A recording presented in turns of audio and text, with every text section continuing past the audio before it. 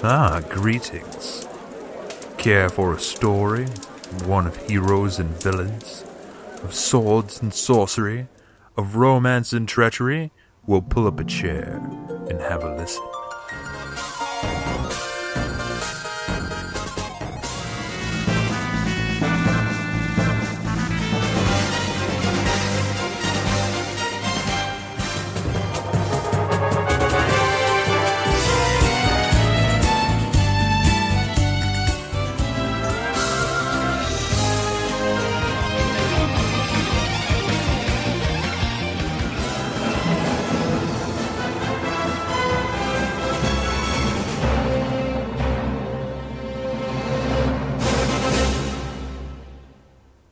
Hi, and welcome to the RPG Show. My name's Brent.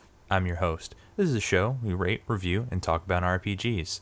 With me today, as per the usual, I have two gentlemen with me. First, I have Nick, my god, the Rare Drops Gantner. How you doing this fine afternoon? Pretty good. How about you? I've been better, but I'm not going to let that slow me down. And up next, we have Glenn, Inconsistent Translation Landrum. How are you doing this afternoon? At all. Oh my god, that was really racist. You never fail to surprise me with the absurdity that you responded to me with. Wait, what did he say? He said hello, like a really racist way. So today it's Suikoden time, bitches. Again, Suikoden II review. So why don't you tell me a little bit about Suikoden II there, Glenn? Yep. It was developed and published by Konami. Its director was Yoshitaka Murayama. Released back in '98 in Japan, followed by '99 in the US and 2000 in Europe. Amusingly, it actually had a limited edition run in the beginning and was not terribly popular, but it did get very, very good reviews. Like, I think IGN gave it a 9 out of 10. Another thing is it's actually one of the most valuable games on the PlayStation right now. Original discs can go up to $150. Yeah, I'm looking at eBay now. I'm seeing complete sets going for around $150, and it was much higher prior to the re-release of the game on the PSN. So yeah, it's also on Steam for like $3. No, it's not on Steam. I'm sorry, wrong game. Yeah, wrong game. What were you saying, Nick? I was saying before it was like 200, 250. Yeah, it's come down since the PSN release of it. Now, in addition to what Glenn said, is of course developed and published by Konami with the director Yoshitaka Murayama. He also produced and wrote the game in partnership with Junko Kawano, I believe that's how you say that name. This art design by Fumi Ishikawa, and the music was composed by Miki Higashino. I'm terrible with names. Higashino. So it is the second in a series of 5 games, 6 if you include tactics, right? 5? 2, 3, 4, 5? Yeah, 5. Basically, like Glenn said, it had a very limited run in the US, which is resulted in the rarity of like complete sets of the game. So I wish I had a complete copy. I had to play it on the PSN because that would be a cool one to have. But I played it on my disc. Oh yeah, because you're fucking, you just take it and shove it up your bunghole. How about that, Nicholas? That sound good? Sounds good to me. All right.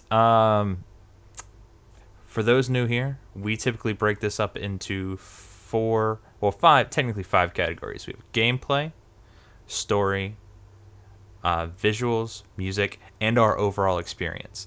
Each of those get a 5 separate rating, and we go through each category, talk about how we felt about the game, and then give it a score 1 through 5. So, first up is gameplay. Now, we are fresh off the heels of Suikoden 1.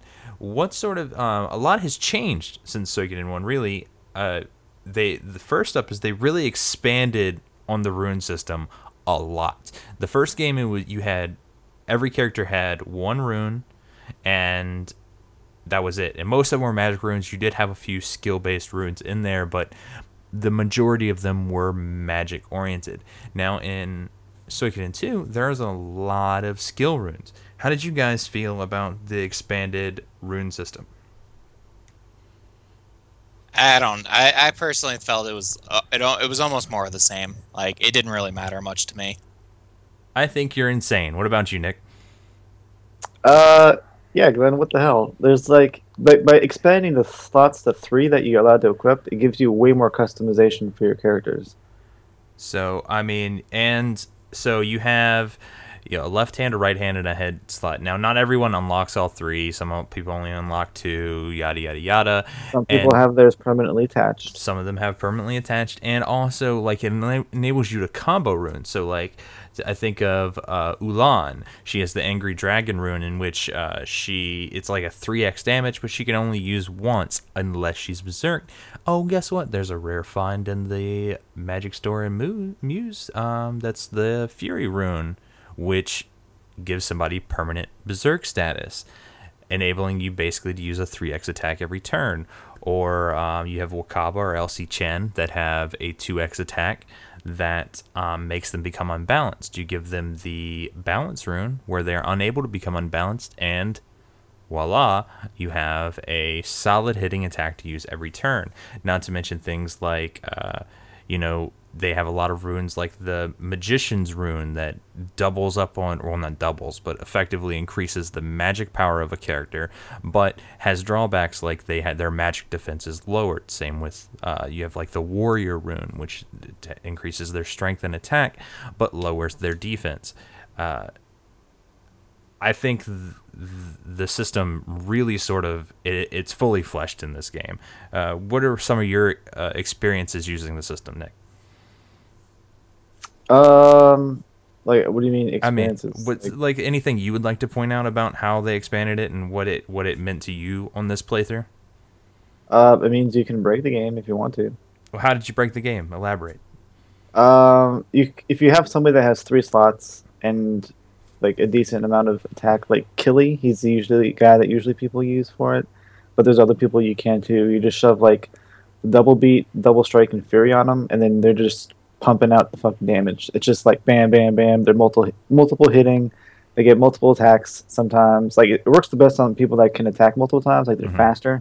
So like they get the bonus from just striking twice in combat, and then they get damage bonus from the double strike. Then they get the fury bonus, and like it's obscene.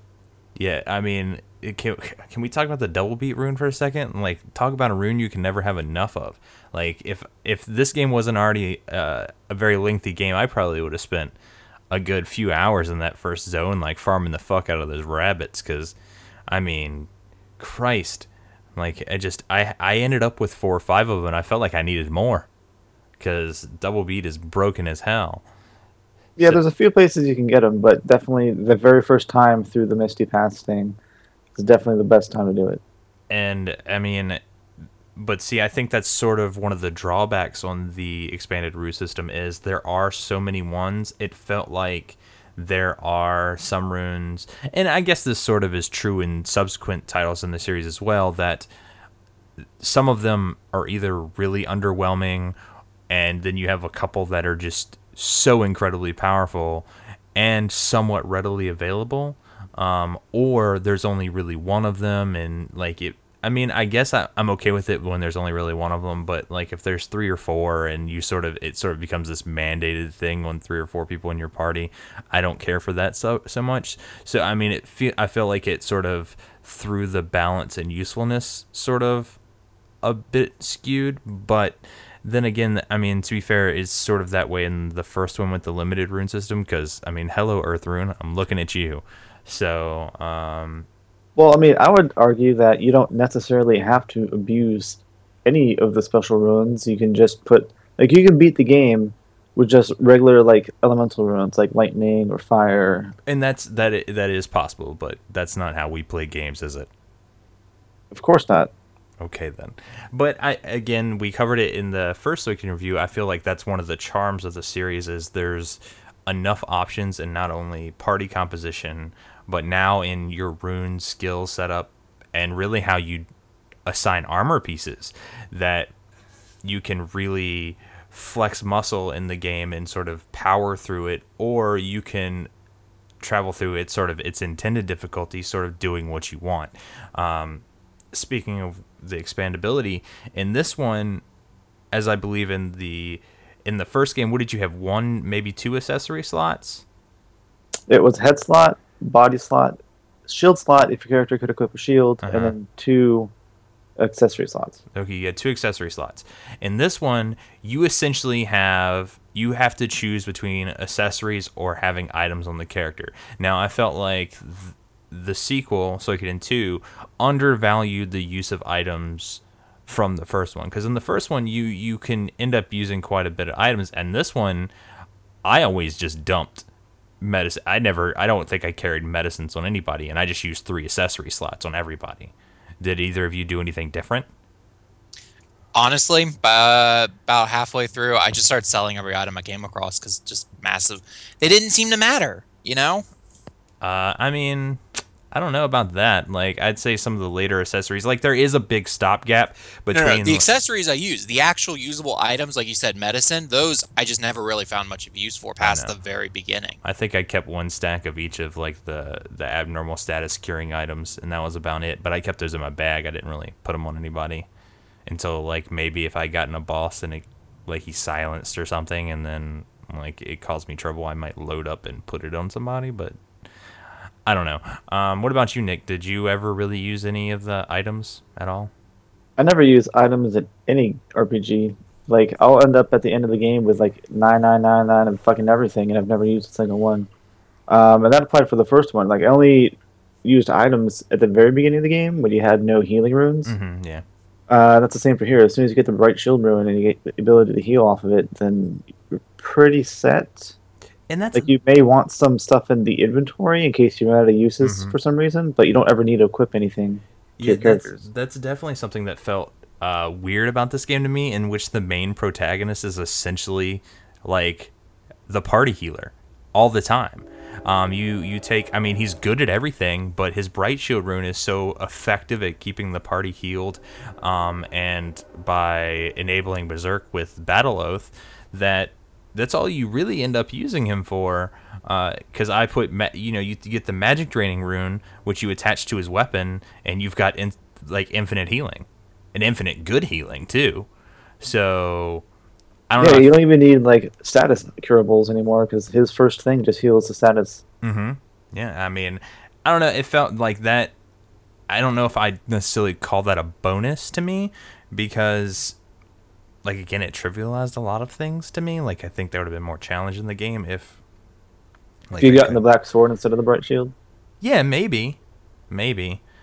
But then I guess that would be too tropey for, like, the series, for the main protagonist to have, like, this dark rune, you know? Like, I don't know. I guess they felt like they had to not do the same thing as the first one. Yeah. So I can understand why... Well, it reflects the character's personalities better, too. Yeah, and I agree, and it sort of fits the story, too, and we'll get to sort of that in a minute. Now, another thing I also liked about this game is because, I mean, you had the ability in the first one to attach runes to your weapon, right? And you, of course, can do that again in this series, but it gives you... To a degree. Like, you could attach shards, but not actual runes. Well, yeah, you know what I mean. Like, you could imbue magical properties to your weapon in the first game. You can do that again in this one, but in this one there are ones that are specifically used on your weapons. There's some that are hybrids you can do with both, but it tells you at the blacksmith what effect it's going to give you when you put that on your weapon, unlike the first game, which doesn't tell you. You can just only assume putting a fire shard gives you fire, type damage, and a lightning shard only gives you lightning type damage. But in this one, like, attaching a wind rune gives you a 3% chance to repel magic. Fire runes, like, 25% of the damage is dealt as fire damage, so on and so forth. And it tells you up front. And we have a couple unique ones that you can only put on there, like the ones that cause knockdown or poison or unbalance, which is extremely powerful. And then one I found incredibly useful towards the end of the game is the kindness rune, which increases the attack of the weapon based on the number of stars of destiny you have recruited and your time spent with the character. I believe it's a really complicated rune. All I know is I had it on Nami Nami until, like, shit goes down, and it sort of kept her attack on par with the heroes, if not better most times. So the Kindness Rune's kind of weird because you only get bonuses for it. Mm-hmm. Like you get +1 attack for every hour the character is in your party, Mm-hmm. and every time you use a stat stone on them, they get another +1 for the Kindness Rune. But then if they finish a battle with them unconscious, you lose a point. Mm-hmm. And there's a way you can like glitch it sort of. Mm-hmm. Like if your character's attack value is like really low or something like that, and then you make it the minimum like you minimize it as much as you can, it'll reset the attack like counter. Oh, so Like, if, like you over let them 999. It's die. mid overflow. Oh, so like if you let them die, it doesn't have like a check to see if it's at 0. Like it flops back up to the maximum charge on the kindness rune. Is what you're Well, telling me? no, it because you have negative effects. Like it starts at 0. Uh-huh. You either go max to 127 or minimum to -127. And if their attack is low enough or something like that, like if you're detracting from that, it reverts it to at the top of the list. Okay. So it's like once it passes 0, it hits 999 and goes down from there. Okay, so the kindness rune bonus can go negative, but the character's actual stat value for attack can't go negative. So if let's say the character has 126 attack and the kindness rune has -127, boom, you're at 999 attack. Is that what you're telling me? Kinda? Yes, Okay. something like that. Well, that's weird. Well, good to know. I mean, in addition to those, we have a castle again in which we recruit characters. Now, I felt like we got the castle or the stronghold a little late in this game. How about you guys? Considering that was probably my favorite part of this game, I would have liked it like right off the bat, but I mean, I don't know. Like it felt like I waited a long time for the castle, because in the first one you have it really fast, at least from recollection. But then again, the first game's not that long, and I'm trying to remember how long it takes to get the strongholds in other games in the series, but I'm drawing a blank.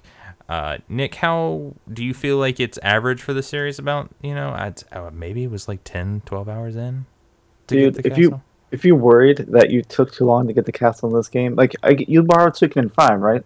Yeah, beat it. Remember how long that took?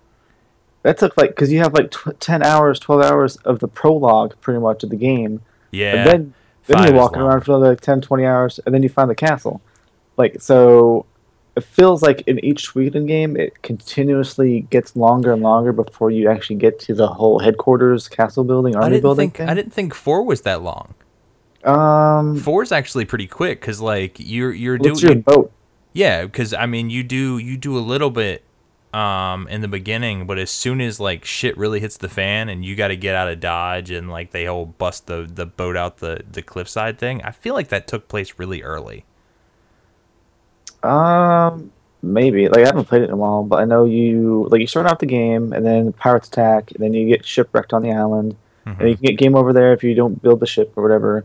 And then you get saved or something like that, and you go to Lino and Kuldiz's island, and you go through a dungeon there, and then I think you get the ship. Yeah, and that seems I don't know, but four's a weird beast. We'll get to it eventually.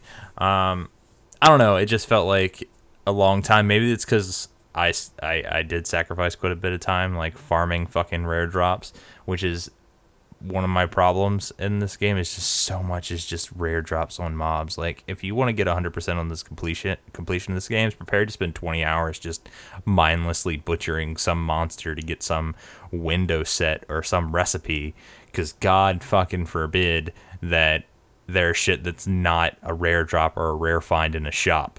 Because holy crap, almost everything is, it felt like. Except for, I mean, with the exception of stuff to recruit characters, I mean, like, of course, window sets or sound sets can be rare drops or rare finds. There was no real, like, in the first one where you had to get that special urn to drop, there's not really, there's alternative ways of getting that in this game to recruit that character. So to each their own.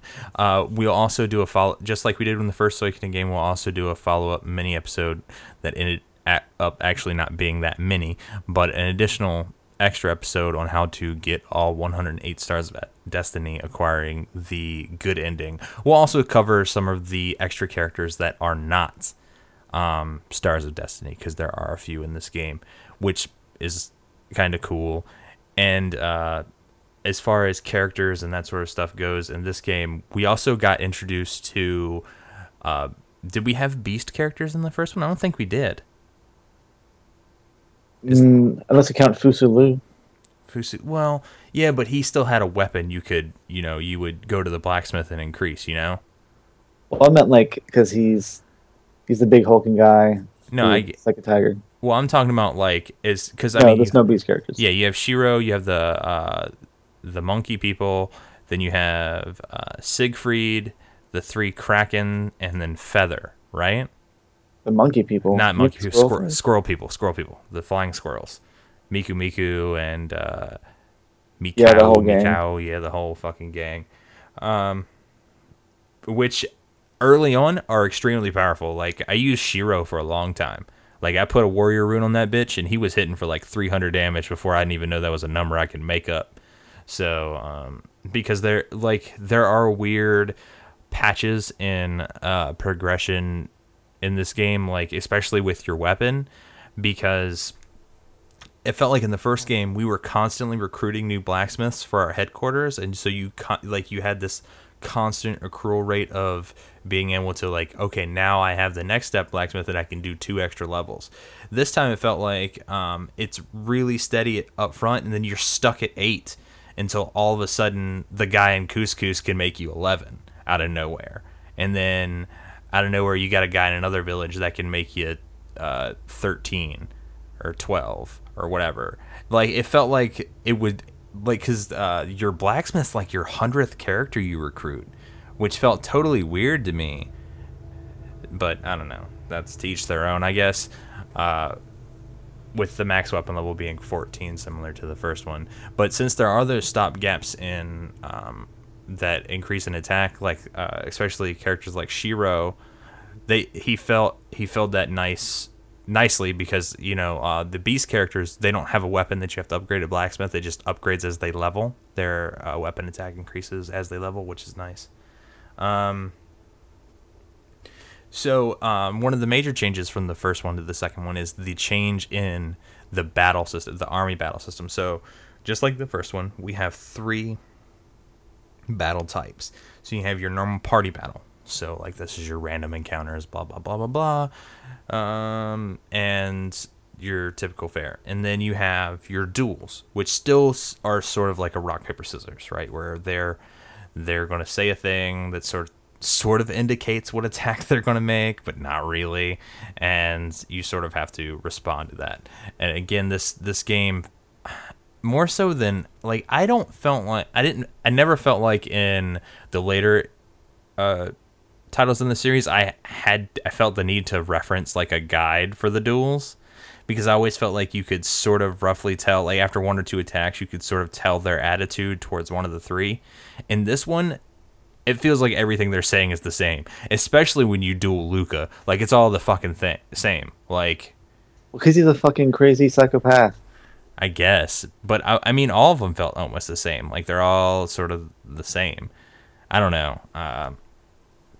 Don't get me wrong, I like the 3 battle tier. I think it's cool and it serves a purpose there.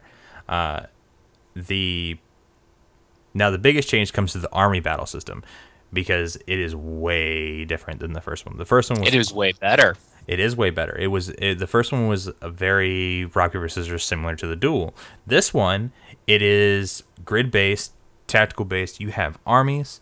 You have certain units that function as leaders of armies. You can then put your Stars of Destiny under those people's command, giving that unit on the battlefield certain traits or abilities, and it functions like a tactical-based thing where they move around, they attack. Each unit has effectively 2 health, so once they get 2 little dings against them, the unit gets taken out of battle. There are a lot I felt like there were a lot of army battles in this game, even though most of them are towards the end. You don't get the first one that you're actually fully controlling the outcome of until maybe halfway through the game. And then it's sort of towards the end of the game, they're boom, boom, boom, boom, boom, boom, boom.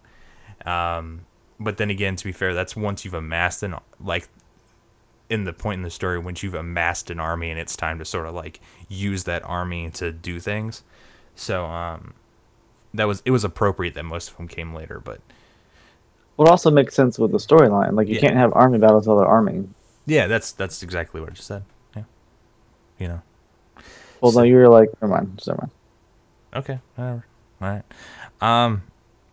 But yeah, I felt like it was a major improvement. What about you guys? Did you guys like, hate, enjoy, splooge all over the new Had battle? the entire game been army battles, I would have played the shit out of it. I don't know. They go a little slow for that. But what about you, Nick? I thought it was a huge improvement over the first one, and it's always enjoyable. It's probably my favorite battle system besides Suikoden 5. Well, Suikoden 5 is almost identical, isn't it? Exactly, that's why. It's just real time, not Yeah. turn-based. Yeah. And like it's nice to not have to feel like you are playing a guessing game anymore. Mm-hmm. Like, because in the first one, it's it's pretty much rock paper scissors, and you have nothing, like no clue to go on for any options to pick, Yeah. except when you have the thief for the ninjas, Yeah. and then you fuck up once, and you run a really really high risk of having a character die, and you have to start that whole thing all over again. Well, to be fair, there's also a really high likelihood of characters dying in this one if an entire unit gets taken out. Yes, but it's pretty much your fault if that happens. In the Yeah. first one, it's not, because it's Yeah. pretty much luck.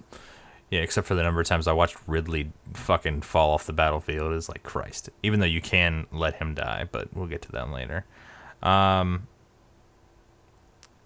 Yeah, this is a pretty long game. I think my ending game time was something like 52 hours, which is a lot of game to get in a month, guys. What the fuck are you doing? I did a lot of farming I completed 100%, Nick. Like, I had all the items, and a lot of it took... Did you get the Clive things? No, I missed those. Then that's 'cause not 100%, yo. you can't do it all. Sure you can. No, because you run out of time, like, farming I shit. did it. Like, it literally would take me 2.5 to 3 hours of fighting shit to get some of those fucking patterns to drop. I'm not even lying. Like, You go back afterwards after you beat the game. some of them, well, I guess you could, but like, I didn't feel like that was an option to me. I don't know. And like, I missed out on the first Clive event really early because I wasn't told up front there was like timed story event, right? Because I wasn't used to there being a timed story event thing to do. So once I sort of was like, oh, I've got 30 minutes in which to complete an hour and a half worth of gameplay to see one event, I was like, I can just watch it later. Like, the Clive thing, I know I missed. So, I mean, that's probably the one thing I missed. But I had like a 50-hour game time by the time I was done. So, I mean, all in all, if I hadn't done that, it'd probably been closer to a 40-hour game time, I'd say is probably fair. Right? Would you say it's fair, 40 hours? If it's your first time playing it. Yeah, I mean, that's... Oh my god. How long did it take you to beat it? 20? If that. That's ridiculous. Like, that's not even... No. Nope. It's the same time as the first one. No, it is much longer than the first one. It is so much longer than the first one. You are insane. If you just dick around, I guess. Not even if you dick around. It is so much longer than the first game. You legit get to run everywhere without having to have a holy rune anymore. Yeah? That cuts the time down by at least half. I still think you're wrong. Like, there's no way it's the same length as the first game. Not even by a stretch of imagination. And we'll know when we get to the story, because the first one's story, we were like, boom, boom, boom. Like, that's the end of the fucking story. Like, there's a lot of shit that happens in this game. There's a lot of, like, having to go from your room to talk to somebody back to your room. In this one, for real. It's a lot. Yeah, that was annoying. There's a lot of that. So, I mean, then I guess the point's moot. I guess you didn't think the game was absurdly long. I wouldn't say it was absurdly long. That's the wrong word to use. I would just say it probably could have been condensed a little more. I think some of it could have been taken out. I think it's an appropriate length. Of course you do. How about you, Glenn? You think it's too long? I think if you do all of the side content, then this game gets ridiculously incredibly long. But if you're trying to just go through it relatively quick, I'd say it's about the same as the first one. Maybe. I don't know. Like what is this? Because I didn't have any interest in doing any of the side content except the army battles, and I don't know the exact time, but I'd say around 30 hours. God. was this disparaging side content? Like, I'm not disparaging side content at all. I want this was. if there's a game with side content, at least for this show, I'm going to try and complete it. Like, because I don't feel like I have a full understanding of everything in the game without trying to do some of the side content. With the exception of games like Arcanum, in which the entire game is side content, I can't spend 130 hours exploring all the shit in that world. So, but I would say this game is sort of like that right on that border of a game between a 1 month review and a 2 month review. You know, if you understand what I'm saying, like anything too much longer than this game, we would have to like split it up, you know, like, or just, you know, have to wait 2 months. Part 1, Part 2. Well, I don't even know if Part 1, Part 2. I think we just have to wait 2 months for the review because it would take that long to beat the game. Like, Yeah. I was coming in on the deadline on this one, like, whew. But so I mean, I think the length of the game is fair.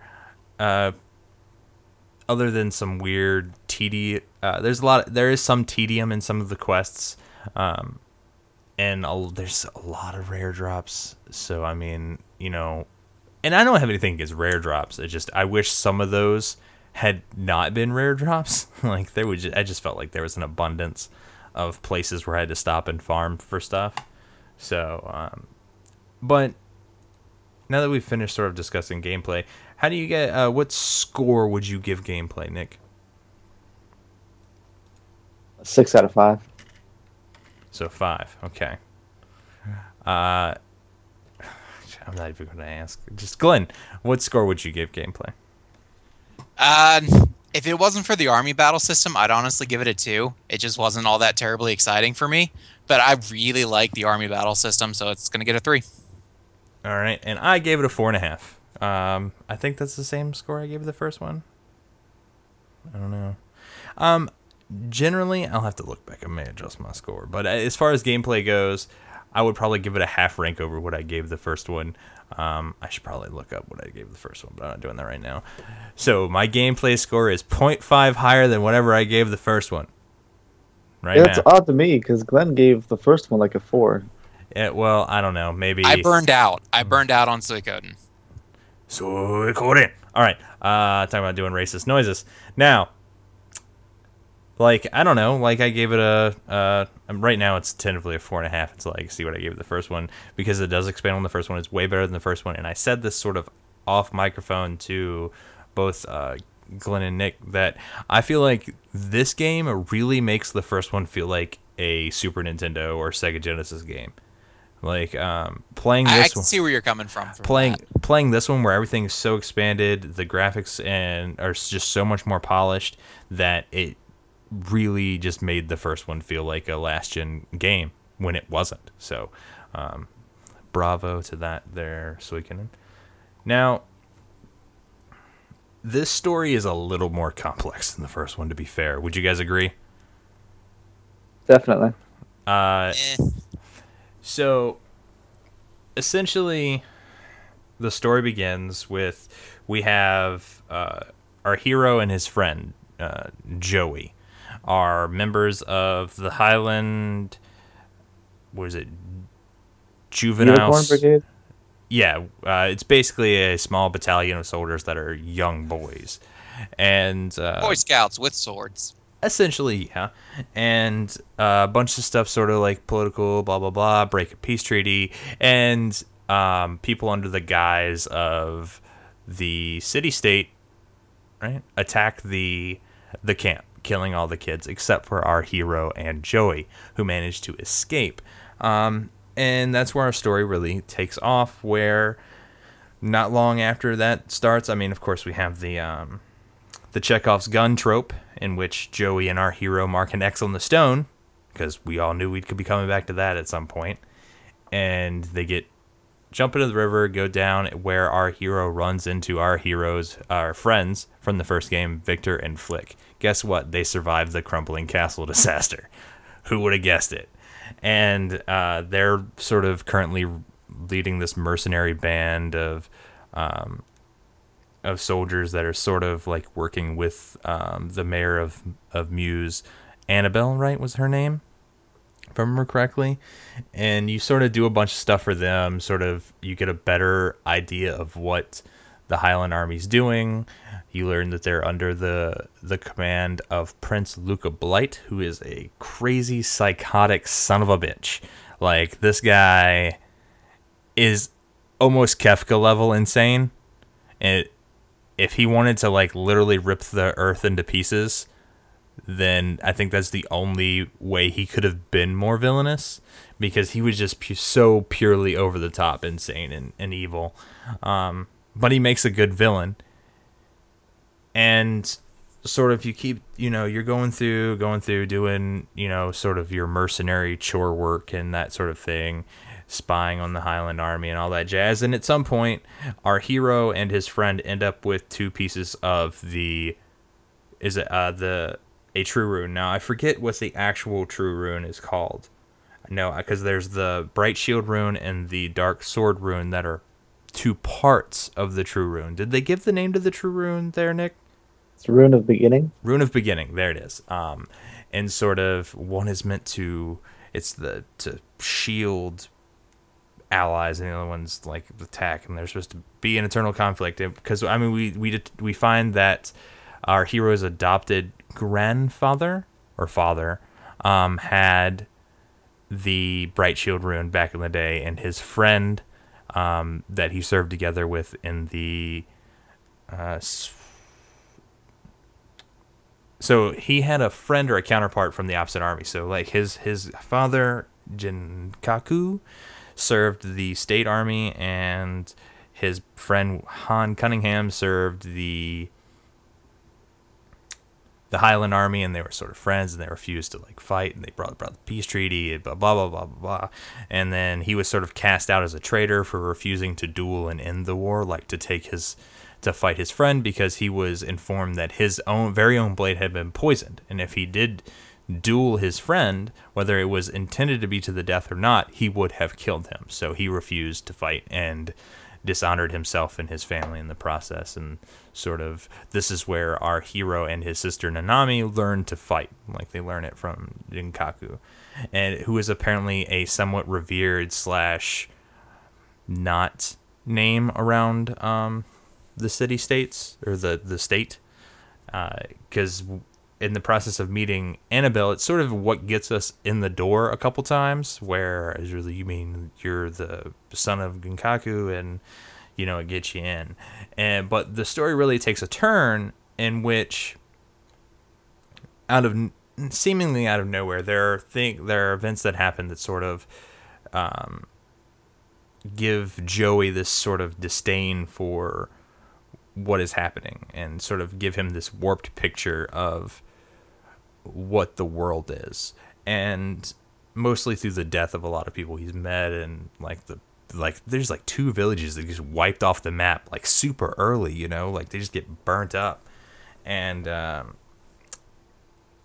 seemingly out of nowhere he assassinates Lady Annabelle, the mayor of Muse. And this is sort of where the overall theme of this story takes hold, of sort of like friendship. What betrayal is too strong to break, like this, what is supposed to be this destined friendship, these 2 bears of like parts of the true rune that are intended to be friends and enemies, sort of thing. It wasn't just out of nowhere. Well, all right, it wasn't. Like he got sent to spy on the army and got captured, and they convinced him to assassinate Annabelle. Well, I don't think they convinced him. I think he sort of like came to the, because I don't remember like it ever being personally said. Like I feel like he was like, all right, I can work from the inside of this place, take this place over, and that's how we'll stop the war. Yeah, like I think he came to that conclusion before like anything came about for the assassination of Annabelle, right? Like I think he sort of came up with the idea that, hey, maybe the best way to end this is for, like, he sees a clear line to eliminate the evil and sort of, not necessarily the right way, bring peace to the land, right? And so I think perhaps he said, you know what, you let me go back and I can get in there and I can assassinate her. Like maybe it was his idea, because I mean, instead of them if I think if they had just told him to do it and he agreed, he would have just came back and that would have been the end of it. But when he comes back, he's a fucking general, so that's why I think it was his idea. All right, makes sense. So that's sort of where it happens. So as Joey sort of takes off and starts to work his way through the ranks of the Highland Army, we find our hero sort of almost half framed in sort of what happens in Muse as the Highland Army comes in and captures Muse, and they're forced to run again because this is like the third or fourth time they've had to run. And at this point, we run into our friend Necklord again, right? This is where we run into Necklord again. And this time, though, we sort of deal with him the first time, because we actually have to deal with him twice in this game. The first time, we sort of deal with him relatively quickly, and we take over his castle. Voila, we have our headquarters. And this headquarters is large. Like, it was way bigger than the one in the first one. Like, it took a little getting around for me to really figure out where everything was, especially since the fucking port is in such a weird place. That is such a weird place to put a port. Like, I don't know. Like, having to go into the basement almost to find the port is weird. Yeah. But from there, sort of, this is where the sort of, I would say the bulk of most Suikoden stories take over, where it sort of becomes this halfway trying to survive, halfway trying to recruit forces to, amass against the Highland Army. And,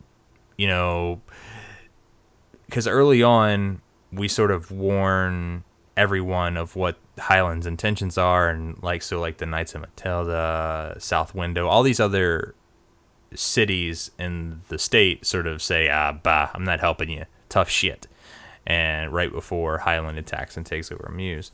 So it's sort of, we have to one by one try and go convince them, all under the hero's leadership and our strategist this time, where it was Matthew before, we have Shu. And Shu is the second trainee to Matthew, where Apple's the first. So Apple sort of starts off as our strategist, but she sort of fails poorly a couple times. So we were like, all right, we got to find somebody better than you piece of shit.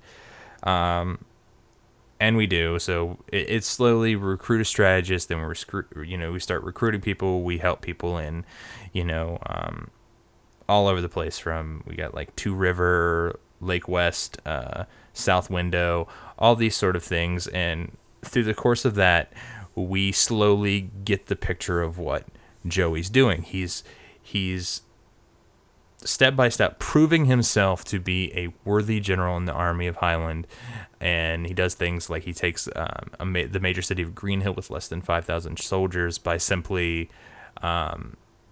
he lets go a bunch of prisoners of war to Greenhill, but then surrounds them and they sort of starve themselves out, and which is really dastardly and mostly ingenious. And so as he does that, like, he sort of gets high enough so where he can sort of like have these one-on-one conversations with Luca, and he sort of, I forget what did he trade him in partnership for, being able to wed his sister? What did he give Luca for that? Do you remember? I don't remember. Well, he does something for Luca, and he asks in exchange to be able to marry his sister. And whatever it was, I think it was good enough that Luca agreed. And so then once that's been done, he also he comes up with the plan to kill the king of Highland so Luca can become king. I think is the plan he had. And so he sets that in place and essentially poisons the king of Highland. Luca takes over as the king, and from there, Joey sets up for Luca to be defeated by us. He sort of plays us, where we're sort of pushed back to our stronghold, and Luca plans a night raid in which a message is sent via the form of a captured Ridley to let us know that they're coming in the night and how to set up to essentially surround and defeat Luca, in which we do. There are a couple interesting things that happen in there, like we get to split our party into 3 separate parties, which I really wish I had known that was coming, because I definitely would have prepared a little better, because that got a little rough there for a minute, because that fucker attacks twice in a row. Or like 2 or 3. He attacked 2 or 3 times, actually, and they hit hard. So, he is Luca Blight, So be prepared for that when... it feels like you're getting ready to like fight Luca. You're gonna get split into 3 parties. Your heroes will be in charge of 1, Victor in charge of 1, and Flick in charge of the other. So just make sure you have at least, what is that? 18 people. Pretty well equipped, like high level 30s. With decently, upgraded weapons and runes and shit to go, because you could get fucked up pretty easy, because he's got like a lot of AoE attacks that'll do 100 to 200 damage per hit, and at that level that's a lot. So just watch that one. There's a glitch you can do to make it so that your hero is the only character that fights him, and he's in the back row, and Luca can't do anything because he doesn't have any programming to target the back row. Ah, that's pretty interesting. Well, I didn't do anything nearly that cheap. We'll cover that when we get to tips, tricks, and cheats.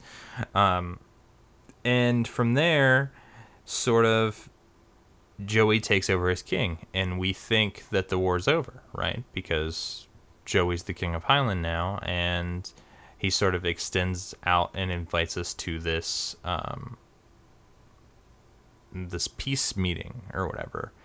At which point he basically tells us to surrender and give up, so he can pull all of the state and all of Highland under one banner to stop the fighting. And we're basically like, no fucking way, Jose. You're outside your brain. Not gonna happen. At which point, like, somebody comes in and uses a small girl as a distraction to enable us to escape, which is kind of fucked up.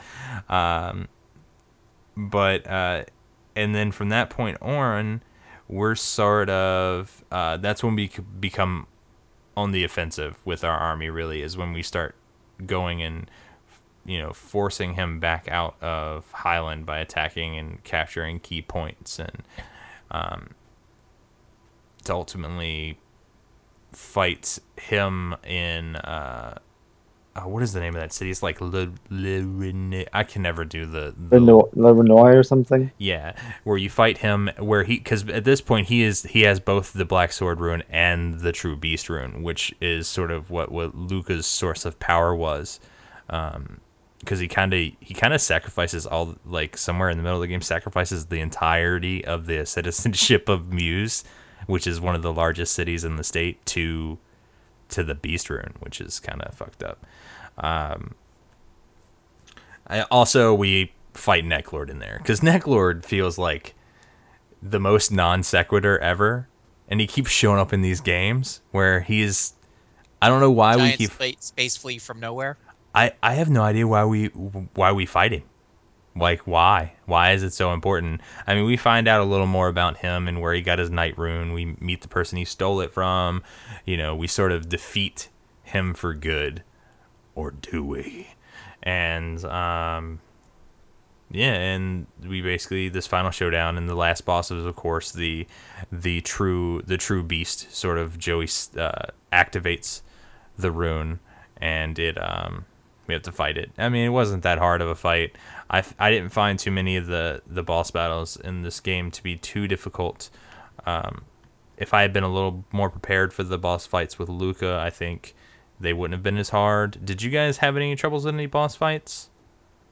I mean, That's the wrong person. The Bone Dragon, I guess, could have been a little more difficult, but I think... the only time I ever had a game over was when I fought Necklord, but that's because I made the mistake of using the final, the ultimate on the Blue Gate rune right before, because I didn't realize he attacked, like, all of his attacks basically hit everybody. Because up until this point, Luke always went before my hero, right? So he would use the Blue Gate Rune. My hero would use Battle Oath, berserk everybody, and heal the damage from the Blue Gate Rune, and netting like 1,200 damage on a boss. But at this point, my hero had passed him on speed. So like my hero, like I see my the bright rune come up. I'm like, no. And so he like uses Battle Oath, and then like I get hit with like 400 damage per person, nearly wipe out my entire fucking party with the goddamn Blue Gate Rune. Nice. I was like, oh no. But so yeah, I mean, it was what it was, but I moved on. Most everything else was pretty easy. It was fun fighting a lot of those undead when we were fighting Necklord, because I had a fire rune on Victor's weapon plus double beat. So like he would take out like 3 zombies in one go, because there's just like 1,200 damage, 1,200 damage, 1,200 damage. Like he was critting for somewhere around 5,000 damage if he'd crit. It was absurd. I just couldn't. It was gross. So That is pretty fucked up. It was amazing. It was the funniest thing to watch, because like some other heroes getting hit kind of hard, and just like they're moderately difficult enemies. They're not that difficult, but he just murder them. Just like nope. Just like, man, I was like, Victor's pissed. Like he really doesn't like undead things, does he? So did you have any difficulties with any bosses, Glenn? Not terribly. Honestly, I found the duels harder than some of them because I just wasn't paying attention at first. So I didn't get the right keybinds. But honestly, this game was fairly easy. Like, I maybe had to save once or twice and go back where I just didn't do something right. But most of the battles, I just kind of mindlessly mashed A. Oh, and when we were covering story, we sort of like missed the point in which Nami takes an arrow, and our doctor claims he could not save her. So that's just a thing. Was it to the knee? Oh, dear God. I could have went like another year without that fucking reference. Thank you very much. I'm here to please. So, Nami gets taken out, and we sort of we fight the true beast. And this is sort of where we get to view one of the endings of this game. How many total endings are there, Nick? Is it 4? 3 or 4? Are you counting like the game over endings? Yeah, well, yeah. Let's just say, yeah. Because I mean, you can get game over like so many times, like early on in the game and everything too. Like if you stop, like you're like, oh, I don't want to fight or whatever like that, you get game over. Yeah, because early when you're in Tento Village, Nami comes to you and asks you if you want to just leave, and you can. You can say yes, and you can go off, and the game ends there. You can. Well, the stuff that happens, like you have a couple opportunities. Like people die, and they're like, and she's like, "You still want to leave? We don't have to do this anymore." And then you're like, "Well, people just died because I left." But yeah, let's keep going anyway. Yeah. So like Ridley's Ridley dies in battle, and you sort of like you get the choice to come back. Then it doesn't lock you out of all 108 stars. Like it doesn't lock you into the bad ending at that point, because his son Boris takes over as that star. So I mean, kind of makes you a bit of a bitch. So I advise against it. I don't know, like it made me uncomfortable like to take that choice. I was like, nah, I'm just gonna stick around. His son looks cooler than he does. I'm sure, but I mean, whatever. Like I've never personally done it, but like that's the first time I heard about it the first time like, a couple years ago, and I was like, wait, what? And so I looked it up, but I don't have the balls to do it. Yeah, I know. Like it feels like such a douchey thing to do. I don't know. What does he look like? I don't even. Oh yeah, he's sort of like he's like a. Oh, he's like a Irish wolfhound almost. Like he's got like the long hair ears or whatever. Mm-hmm. I don't know. I think Ripley looks cooler. Like the Doberman look is pretty rad. And we completely glazed over the whatever sexual favor happened early in the game to get past that guard. Was it? I was the only person that was completely taken aback by that. I was not ready for. She's like, you guys just stay here. Like she just walks off screen with the guard, and then when obviously Nami doesn't get what happens because she tries it later and this gets thrown out. Like she doesn't have any idea. It's fucking great. Oh my god. Are you saying Nami? Yeah, I guess I don't know. It's Nanami. Whatever. Does it matter? Nanami. It does because it's weird. Whatever. Nami. Yeah, it's probably Nanami. Whatever. Whatever. You know Like what? Konami, Nanami. Oh, now I get the connection. Nanami. So, and then the other ending is basically when we come back from fighting Joey, they ask you if you want to lead the new state, and you say yes. And that's basically the default ending, right? Yep. Because that's where it ends. You sort of, it goes through your leadership, what happens to all the stars you recruited, blah blah blah blah blah. The next option is to say no, okay, and which point you start to make your way back to where you and Joey marked that X on that stone. Remember that Chekhov's gun? We saw it, so we got to come back to it. It's got to come into play. And we go back to it, and you run into Joey, and you sort of have a few things you can do here.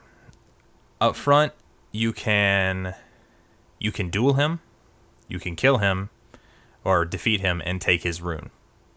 And Then you go back to lead the country. And you go back to lead the country. That's one ending. At which the very end you sort of get like a freeze frame of like what it could have been, you know, where it's like, I think it's Nanami and Joey and you underneath the tree or whatever. The other option is to refuse to duel him. Well, you eventually end up in the duel, but you refuse to fight him. So like when you end up in the duel, you just click defend, defend, defend, defend. And like he keeps pursuing you and wanting you to fight him, but you don't. You just defend, defend, defend. And you choose not to take the rune from him when he exhausts himself. And he sort of agrees to, you know, you guys should be friends and you should go start a new life or whatever. And if you choose that option and you're on your way out, guess what? We run into Nanami. She actually decided to not die and not tell you about it for whatever reason, and then you go off and you be happy, as that's the good ending. So, but yeah, those are your endings. I mean, how do we feel about like games like this having multiple endings? Are we okay with that, or is it sort of like, you know, gyp somebody out that didn't know how to get, you know, the window guy, or one of the more arduous recruitments? Does it feel too punishing to not get the happy? I want to say happy ending. The good ending, the golden ending. I don't think so. I think it is. Like, to me, especially, like, you don't want to require someone to have to use a walkthrough just to get the good ending. Well, I didn't think that drives me crazy. I didn't think it required too much of a walkthrough.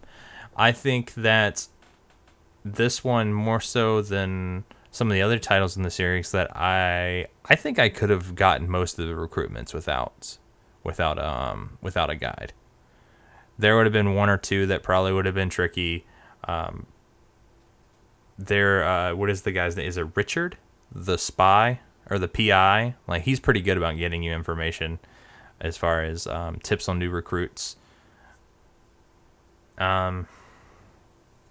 Like, I don't know. I think I'm okay with it.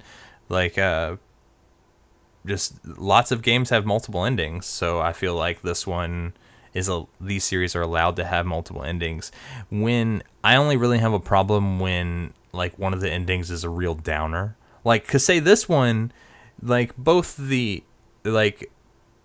default ending is a very satisfying ending, you know, 'cause you go on to lead the state. Like, you are now in charge. Like, you have brought peace to the land. It's you know, it's sad. We lost people along the way, blah, blah, blah. But it is a satisfying ending. I only really think I would draw the line when it ends on a down note. Like, the emphasis is not on the fact that you've brought peace to the land, but the emphasis becomes on the fact that, you know, you lost your friend and your sister, which I don't feel like they emphasize that in the default ending. You feel me? Yeah. So, I mean, I don't know. Like, I think I'm okay with it.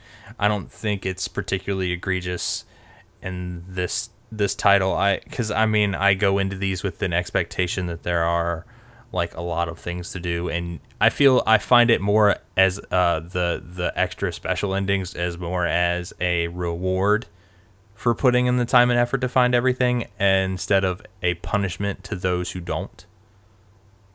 Because I mean, you got to give a little something extra to somebody who finds everything, you know.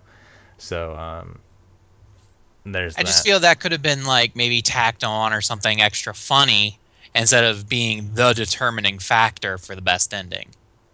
I don't think it's necessarily that, but my point is I don't think it's the best ending. Like, I think it's super cheesy and over the top. I think the more realistic and satisfying ending is the one where the hero takes over the state and moves on to be a great leader. This one is sort of like he abandons all these people he brought together to run off with his friend that betrayed him and tried to kill him, and his sister who almost died and then lied about surviving. Like, I feel like the best ending is actually a bit of a cop-out and a bit like it's almost like on the nose. Like, ha ha ha, we tied everything up for you because you did all the extra things. See, I have to disagree with you. I feel like the ending goes towards what the characters have wanted since the beginning of the game. Like, none of them wanted to be in the war. None of them wanted to fight. Like, he was just taken by destiny and forced into that role. And the whole time, like, even when you have the option to run away, like, that's giving you hints that, yeah, he doesn't actually want to be there. Like, you can make, like, you make the hard decision to stay, even though the Nami doesn't want you to, because you know, well, shit, if I leave now, shit's gonna hit the fan, and they need me, and I'm already stuck in this. I have to see it through.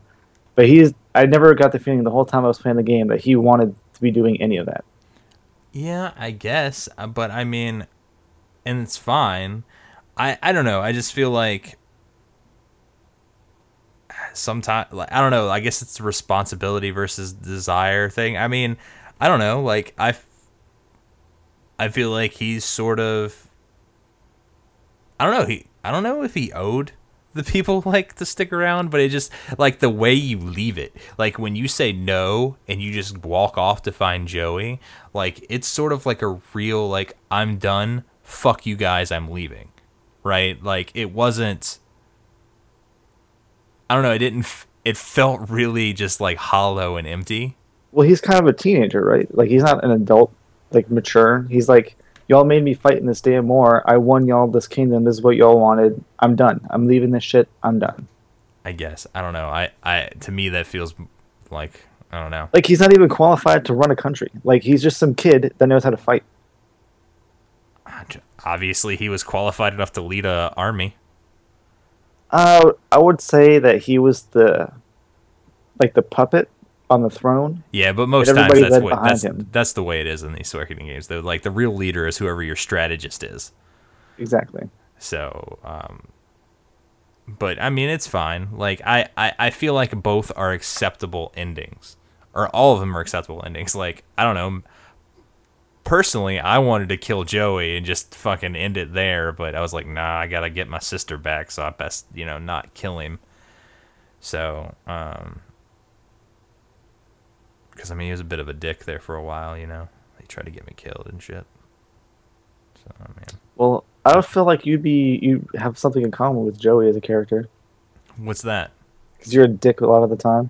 I'm not a dick a lot of the time. I'm a dick all the time. I'm closer to, I don't know. But, like, how about Joey's name being spelt differently the last half of the game? Did that bother anybody else but me? Or am I the only one that It's noticed? his secret identity. Because, like, after, I'd say, like, just about the time you defeat Necklord, they start spelling it Joie. Like, there's multiple times that it was spelt that way, and I'm like, oh, translation errors. That's great. It's really fucking smooth. Yeah, they probably had somebody, like, switch out halfway through or some bullshit. Yeah, so, but, so, now we score it. How do we feel about the story of this game. Nick, what did you give it? Obviously a 6. A 5. Okay. I gave it a. I'm gonna give it a. I think I'll give it a 5. Like I was really drawn in to it. The Suikoden games are always like I always appreciate the fact that they're political pieces with they always have this magical true rune backdrop, but they're almost always like it is amazing how you have this world-ending power in the hands of the main protagonist and the main antagonist, but their goal is almost never to end the world. It's just to take over some piece of land somewhere, and I always find that so interesting that they don't take the obvious route for villains, right? The obvious route for villains is always sort of like the Final Fantasy style, where they just want to end all life everywhere. But in Suikoden games, their motivations are much more. They're less. Well, I feel like Yeah, like they're more just like they're very selfish, right? They're very materialistic in nature, Well, almost, I feel like or nihilistic. the way that they write all the characters in Suikoden games are like people with actual motivations. Yeah, and that Because yeah, like you're saying that like the characters have these world-ending powers, but they won't destroy the world. It's because they understand that if there's no world to destroy, if there's a world that they destroy, then that's it for them too. Like yeah, and that's why I appreciate the stories in Suikoden games, because other games like they always have the insane enemy or antagonist that their goal is to destroy the world, and it never makes sense to me. Those things never make sense to me. So I always like, because even when you're recruiting allies, they all have motivations, and that's the trick to recruiting them, is you have to determine their motivation and motivate them to work with you. Glenn, what did you give it? I gave it a 1. I don't know if it's burnout. I know you guys are going to hate me for it, but I did not care anything about the story. I didn't care about the characters. I didn't care about what was going on. Just, it didn't interest me. I can't even handle this information right now. Like, are you just saying this to be like spiteful? No, I just, like, I didn't care. Objectively, you think the story is bad.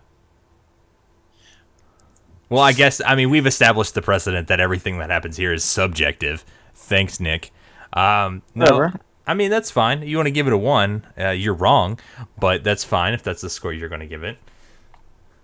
This is like the best RPG on the PS1 right now. Oh my god. It's arguably one of the best RPGs. I wouldn't say the best. It's definitely top 3. So, You guys might consider it for the JRPGs. I don't like the story. I don't. I truly don't.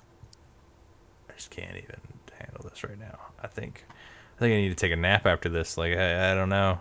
What about you, Nick? Do you feel like you just need to take a nap? Like you just been brutalized and just Like I feel like hung out to dry? my brain just snapped.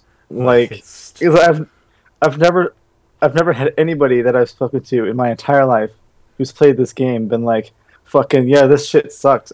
So I'm just kind of like, oh man, I don't even know how to just perceive this information. like you're entitled to your opinion, man, but holy shit. It's all right. He's wrong. We just move on. Like I hated Arcanum. I didn't shit on it as much as you're shitting on this game. That's fine. That's fine. We just move on. All right. So visuals. The visuals were, in fact, everything sort of like concept art, everything by Fumi Ishikawa. Like I said earlier, compared to the first game, it makes it really look like a Super Nintendo game. The amount of animation and emotion they give to the sprites in this one compared to the first one is amazing. Like, it not just the main character, because in the first one it's just a lot of the main character and a couple of the like second tier characters get those sort of extra animations. A lot of characters in this game get special animations, down to like some of the unite attacks have like alternate animations, like especially with the main hero and his sister. Like there's one where he just keeps attacking and she stops and has lunch, and that makes me laugh every fucking time I see it. Like, It makes me want to fucking stab her in the throat. And I'm like, bitch, do some damage, goddammit. and then like one of my favorite attack animations is is Nina, the little preppy girl you find in Green Hill. Like, because her attack is basically she spins around with a load of books until she gets dizzy. I don't know. Like, I really thought it was funny every fucking time. Like, it's so long, too. Like, other people are running up and attacking the mob she's standing in front of. Like, I don't know. Like, I really enjoyed it. And then a lot of the spells look really cool. Like, every last one of the spells on that blue gate rune looks amazing. And no one can tell me otherwise. Like, those shits look awesome. Did you have anything visually that stood out to you, Glenn? Like in the first one, the backgrounds were absolutely stunning. I really did like them. Character designs were also really good, as was the animations. Visually, I did enjoy this game. I thought it was visually very good. Anything in particular that you didn't like, Glenn? I mean, some of the enemies seemed a tad generic. I don't know. It's just for a PS1 game. It's absolutely amazing. Okay, all right. What about you, Nick? Anything in particular that really stood out to you? Other than all of it, let's give a little breakdown, a little analysis here. Give me a little something to work with, buddy. Well, like everything you just said, not to say it, but like everything about the game, like it speaks to me. But Right after like I the said things not to say that everything, he says everything. I don't even know what to do with this game. whatever, you know what? I'm my own man. You can't control me. Like I think my favorite things is like you were saying, each character has their own kind of unique animations, and I appreciate it that looking at the game, like the characters look like they're alive, as opposed to like in any other type of game, like they have just kind of like this static pose, or they're just kind of like moving, wiggling a little bit on the Bouncing screen. up and down. Yeah, like this, like each character looks like they're alive when they do their animations or whatever. Like it flows great, and like it just looks gorgeous. It looks like you said, like the older game, Suikoden 1 is it's a game from like 2 generations ago. This one is brand spanking new, and it still holds up today. Like it's great. I think like the portraits look so much better, and I enjoy like that they kind of go with the style, like towards the future. Like this is the style they kind of keep. Yeah, it's all good. Yeah. Anything that stood out as something you didn't particularly care for? Give me something, Nick. Give me something. Anything. I guess by nature of it being sprite based, sometimes when they zoom out or zoom in too close, like everything starts getting blotchy. Okay, I'll take it. About it. I'll take it. I didn't care for some of the, like I said, most of the spell effects were amazing. Some of the ones where they tried to give it like some sort of 3-dimensional scope, where, especially like I can think of like the shadow bubbles, like things that form shadow bubbles, like kind of. I didn't really care for how they looked at times. Like it really sort of took me out of the art of the 2D, right? Because everything's 2D and sprite based, and anytime they try to give something like a 3-dimensional like element, like it sort of took me out of what I was already used to as sort of jarring. And I didn't care for the aesthetic of the Tento region. Like I don't know, like everything was just too yellow for me. So, I mean, that's being kind of nitpicky, because I liked most of the other cities. Anytime we go to, like anytime we do any of the Rose Knight aesthetics in the Suikoden games, I love it. Like, I don't know why I like those characters, mostly because, I guess maybe because they're really over the top and really dumb and most times really bad, even though they don't think they are. I sort of really enjoy that stuff, but the Tento region in particular in this one I really wasn't a fan of. So... Now, what? I'm still coming in good to you, right, Nick? Sound good? Yep. All right, good. It's just Glenn's internet again. All right.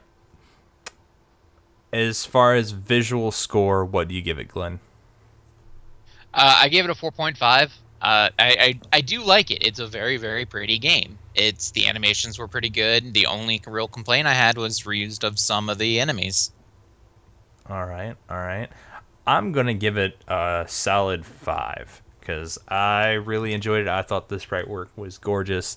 A lot of the animations were fantastic, and just like Nick, I had to get real nitpicky to find something I didn't care for in the game. The portraits were amazing. They even gave portraits to characters that weren't like recruited stars of Destiny in this one, which is always a plus. And there was a lot. Fucking really? Fucking motorcycle with the shit. I hate my neighbors. And what I really liked is, especially in your castle, like it felt really alive, like a really thriving place to be. Really? That's fantastic. Because they had so many varying like sprites for townsfolk. Like in the first one, you could really tell when someone was a special character. Like it took a while to get adjusted to the pure number of like townspeople sprites they had to really be able to pick out which people were like special or whatever. And so like when you're walking around your castle, like it just looks like a bunch of different people instead of oh look, there's 12 of sprite A, 3 of sprite B, 7 of sprite D, and so on and so forth. Like it really gave it an alive feeling. What about you, Nick? What do you give it? 6 out of 5. Come on. Oh, come on, with this 6 out of 5 bullshit. See, this is what happens when you give everything 5s, like early on, really high scores. Then you sort of run, like you're like, oh well, I'm giving it a 5, but I gave this other thing a 5, but this is better than the other thing I gave a 5 to, but I can't really give it a 6. It's your fault. You trapped yourself. Look, no, I'm saying with this, is hopefully it's coming across that this is like literally my favorite game ever. So, right, well, we understand that it's like literally your favorite game ever. Go fuck yourself. Why? Why are you so mean right now? What'd I do to make you Because you're mocking me. It's not very nice. When do I not mock you? Especially on this show. Like, I mock you on this show all the time. I know. I guess I'm just testing. I'm still hurting over Glenn. Yeah, I know. You're a little... You feel like, someone came in, like he just killed my cat. Well, no, it's like he came into your house, like you had that special box of cereal. It's like your favorite cereal. It's the only cereal you like. And he came in and he ate all of your cereal and then said it tasted like shit and left. Is what basically what happened. I have to disagree with that. Well, I don't know. Because that would be me taking it away from him. He is free to enjoy the game. It is in his taste. It is not in mine. This would be like me also getting a box of the cereal and not liking it. No, I don't think it compares. I think it compares. It's like the cereal stopped him from committing suicide this one time, and then you told him it tasted like shit. I don't know. All right, music.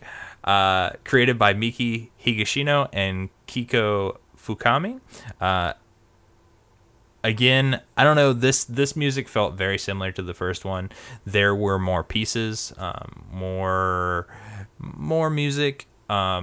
I do, in fact, think it's better than the first one, but still not perfect to me. Like, a lot of the really pingy parts I'm not a fan of. But none of it was really grating. Like, in the first one, I didn't really find any pieces where I was like, oh, God, no. Please turn it off now.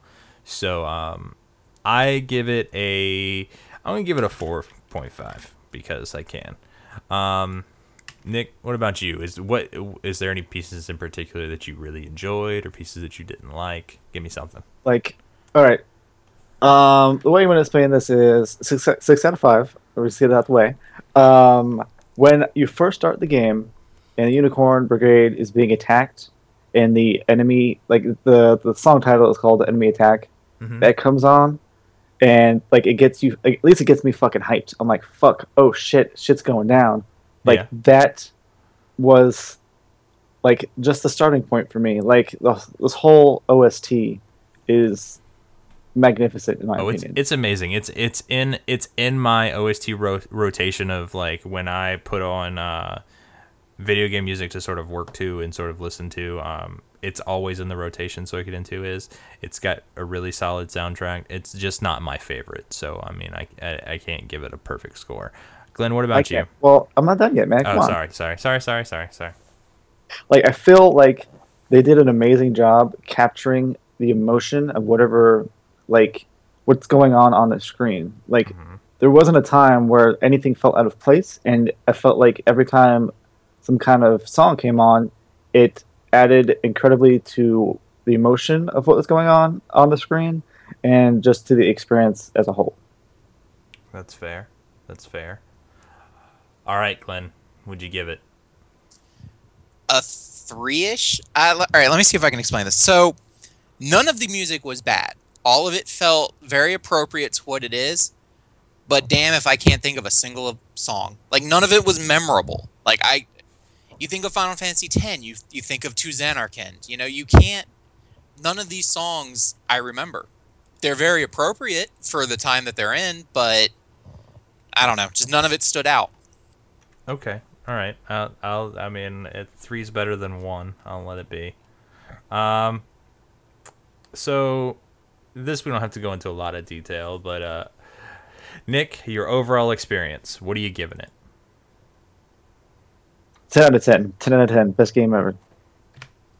Oh my god. It's a John Tron reference, by the way. Nah, that's fine. That's fine. Yeah, so 5 out of 5. It's literally, it's one of my favorite games. Like, it's this tied with Valkyrie Profile are my favorite games of all time. So. And I hope it's not too long till we get to Valkyrie Profile. I look forward to playing it, but we gotta step back into some older games for a little while, but we'll get into that in a minute. Glenn, your overall experience, what did you rate it? I'm going to have to give it a 3. It loses 2 points because I did not care any for the storyline, but the rest of the game was solid.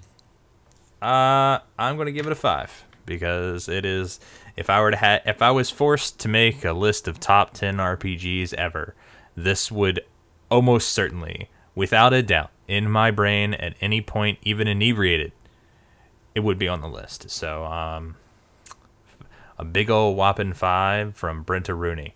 Now, before we get into the outro, we like to cover a few things like that 999 attack trick earlier.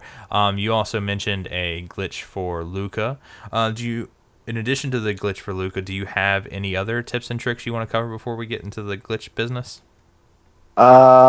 Okay, so not glitches? Not yet. We'll do those in a second. But up front, do you have any general tips and tricks for completing the game?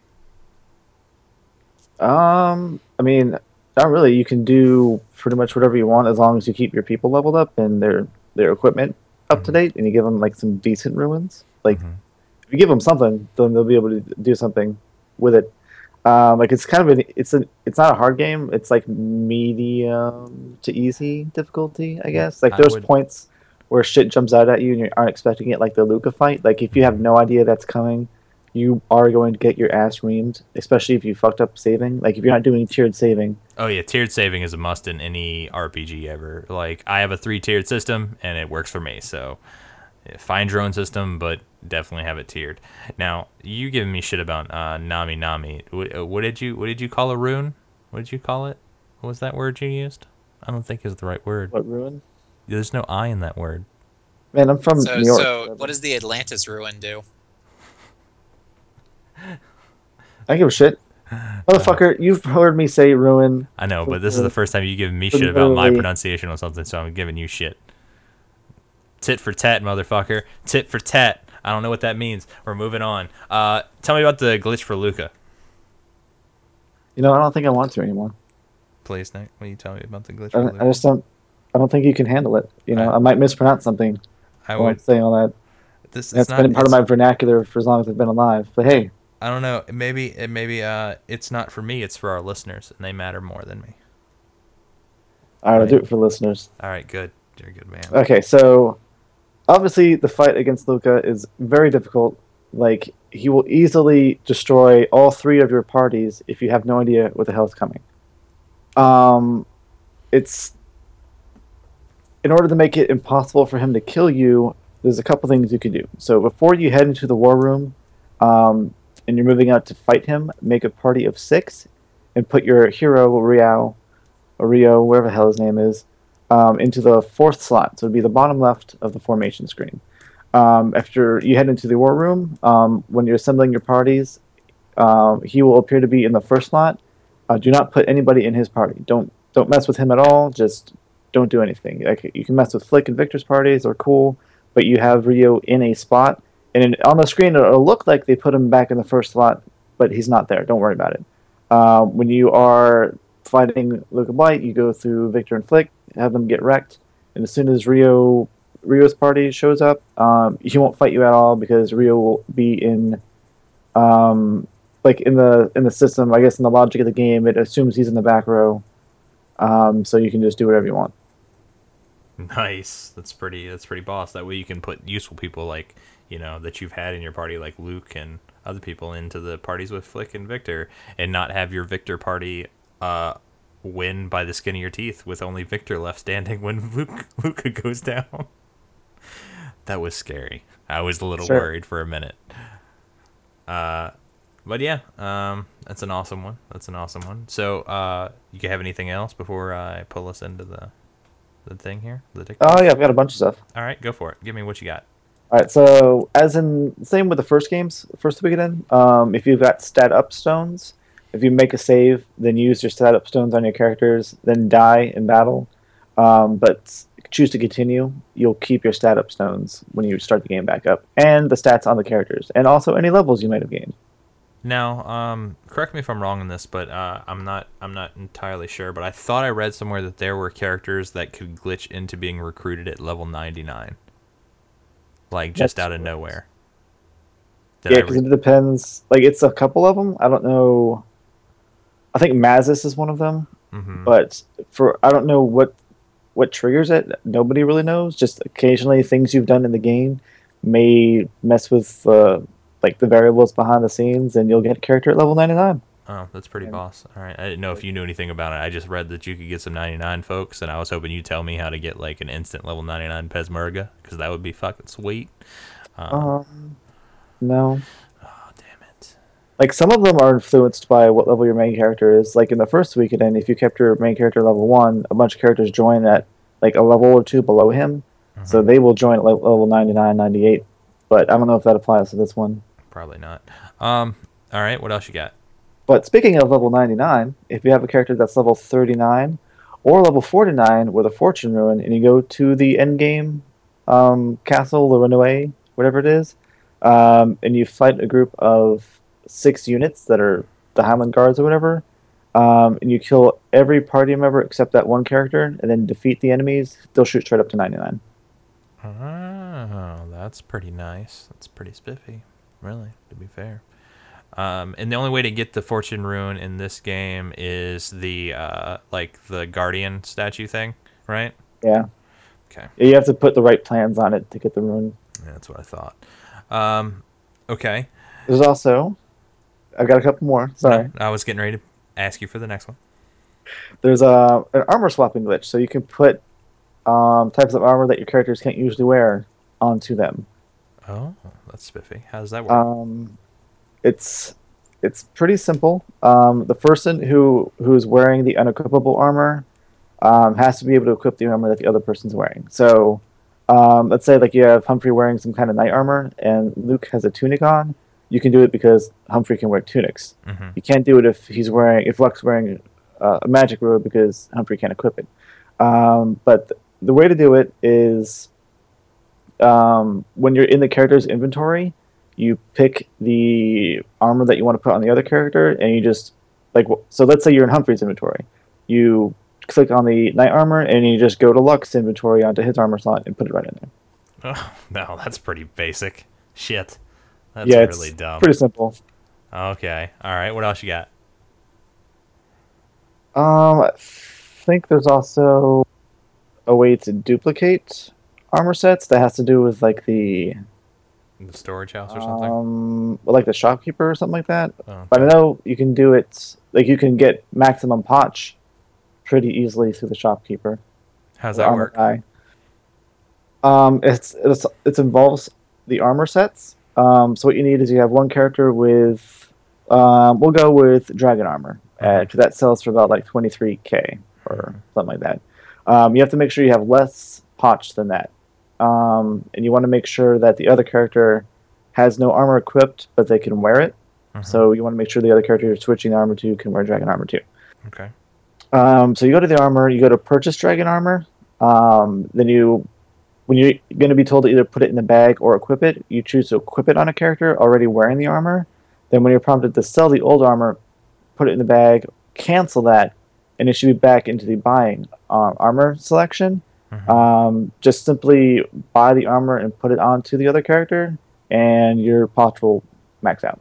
Oh wow. The reason for that is it thinks like you trick the game into thinking you're still in the sell menu or something like that. So when you actually go to buy the armor, it sells it, like it deducts it from your cash flow or whatever, and then it just maxes you out. That's pretty fucked up. All right, you got anything else before we? Nothing like glitchy. There's a couple secrets. Like right. at the beginning of the game, you can get an extra couple pairs of boots from Barbara. Oh, cool. That'll help you out at the beginning. What you got to do is you got to equip 2 pairs of boots on Ryu, and then talk to her, and she'll give you 3. So you get 1, you put it on him, and then she'll be like, "Oh, you need boots? All right." And you ask for 3. There you go, 4 free pairs of boots. Okay, because it's basically just checking to see if it's in your inventory. If you receive another one from her is essentially what I'm guessing there. Exactly. Okay. All right. There's a way to like manipulate the rare finds. Oh, please tell me about that. Master. It's really only for the Gregminster one. Oh. So any runes that are in the rare finds, you can go in. If you don't see anything in there, just quit. And then there's a cabinet behind him. Go look at it, and then go talk to him again, and it'll refresh the rare finds. Oh, that's pretty impressive. You can do that like every time you go into the town. You can only do it once, and it'll refresh the list once, but you can leave and walk back in and try again. Okay, all right. Because it took me forever to get the Fury rune to show up. Because I'll tell you, man, it's like that bitch did not want to give that up. I'm like, come on, give me the Fury rune, please. You have more gripes about rare stuff. Well, I agree with you. That's kind of fucked up. Yeah. So, all right, keep going. At the beginning of the game, when you're running from around and the soldiers that are trying to kill you before you jump off the cliff, if you killed 108 groups of them, that introduction you get that's in monochrome is Will be in colored, color. Right? Yeah, I think I read that one. I've never done it. Like I got close, but I was like, man, I've been here for 2 hours and I'm kind of done. I bet you were like a really high level though. Yeah, eventually, like they just one shot everybody, and you're like, you get so many item drops from them too, so your inventory's full of shit. Oh wow. So you can make money that way early if you want to, but there's also you can stay at the inn for free every time you go to the inn. That's basically by backing out of the save option, right? Yes, because the game doesn't take your money until you save. Yeah. So that's pretty cool. Choose to sleep. Choose that you're going to save, but then don't save when the screen comes up and you don't get charged for staying. But if you're that tight on potch that you can't afford to stay in an inn, like you're doing something wrong. Like that seems like an unnecessary one to use to me. Hey, you know what? You do it like let's say you stay at the inn every time you go to a town, and like you get charged like 300 potch each time. Like you do that, you skip the trick like 10 times. It's 3,000 potch. You can use that to upgrade somebody's weapon. A really early upgrade. I don't Sure, know. but like it's better than having to go farm that money. I don't know. Yes. I didn't really have enough problems with potch in this one to really merit it. Like I wasn't even like hurting for, like Gaspar in this one. Fair enough. I wasn't. Yeah. That's the thing I want to ask you about. How do you feel about them changing bits to potch and keeping potch?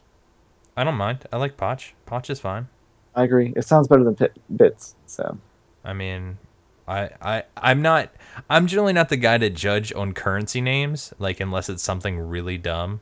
Like if they were like, they're Pingu units. Like how many Pingu units do you have? I'd be like, what the fuck is a Pingu unit? But like, potch is fine, bits are fine, gold's fine, gil's fine. Like I don't really have a problem with that.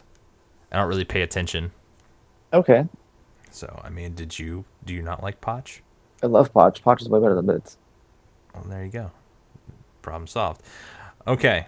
Anybody And have? there's just one more thing. Oh shit, man! You were just a wealth of information today. I was not prepared. Well, this one it's the Vicky one. Okay. What do you got for Vicky? Randomly, Vicky will teleport you to a locked room, a room that's supposed to be locked in Radat, and it's got some hidden items there for you. Oh, now and that's just randomly when she's supposed to be teleporting you somewhere else. Yeah, pretty much. There's no way to really make it happen. It's just like I guess an RNG goes, and if you hit the right number, it's like, oh, whoops, I messed up, and then you go up there. What's in it? Do you remember? I can look it up real quick. Yeah, I want to know what's in the room because I feel like I missed out on something on that one because I didn't know about that one. That's pretty cool. Because I mean that fits with Vicky's. All right, does Jean finally become playable in the third one? Because it feels weird that I've recruited Jean twice and can't use her. No. Oh my gosh, so she's not usable till 4? Yep. That's absurd. All right, you ready? Good. Yeah. All right. Okay, you get a Blue Gate crystal, so you could have had 2. Oh. Nice. Some dragon armor, a mole suit, and a mega medicine ×9. That's not even that great. It's not even really worth it. I mean, the second Blue Gate rune's okay, but I only really ever had one real magician in my party anyway, so. Because, I mean, I really just had Luke. It's just a nice treat, I guess. Yeah, no, it's cool. It's just sort of like, ooh, look what I found. It's, I guess, because if they made anything really that much more valuable, then people would feel like they just had to teleport via Vicky 100 times until they ended up where they're supposed to be to get the extra items, you know? Like, that's powerful enough to be a good bonus, but not too powerful as to require trying to do it every time you play the game. Yeah. So, I like that. All right, anything else you want to add? Are you out? You got more? What do you got? I mean, I've got like hidden scenes and stuff, but I don't. We don't need hidden scenes. We will cover Clive's story in the 108 Stars of Destiny mini-sode following up this one. Glenn, do you have anything else you'd like to add? No, maybe. Glenn. Glenn's like, I'm done with this shit. I'm out. I think we lost Glenn. All right. Well, with that, I'll just pull up this sexy ska music. Oh, it's so loud. Let me turn that down. Oh, yeah. Awesome. Dun, dun, dun, dun. Okay. Like the show, or should we have spent longer farming double beat runes? Either way, let us know. Leave a rating and review on iTunes. Each one counts, and we love you for it. Want to join in the conversation? Send us an email to podcast@therpgshow.com. You can follow us on Twitter at therpgpodcast, or you can always visit our home on the web at therpgshow.com. And until next time, say bye, everybody. Well, I'll just say bye because Glenn's not here. Bye.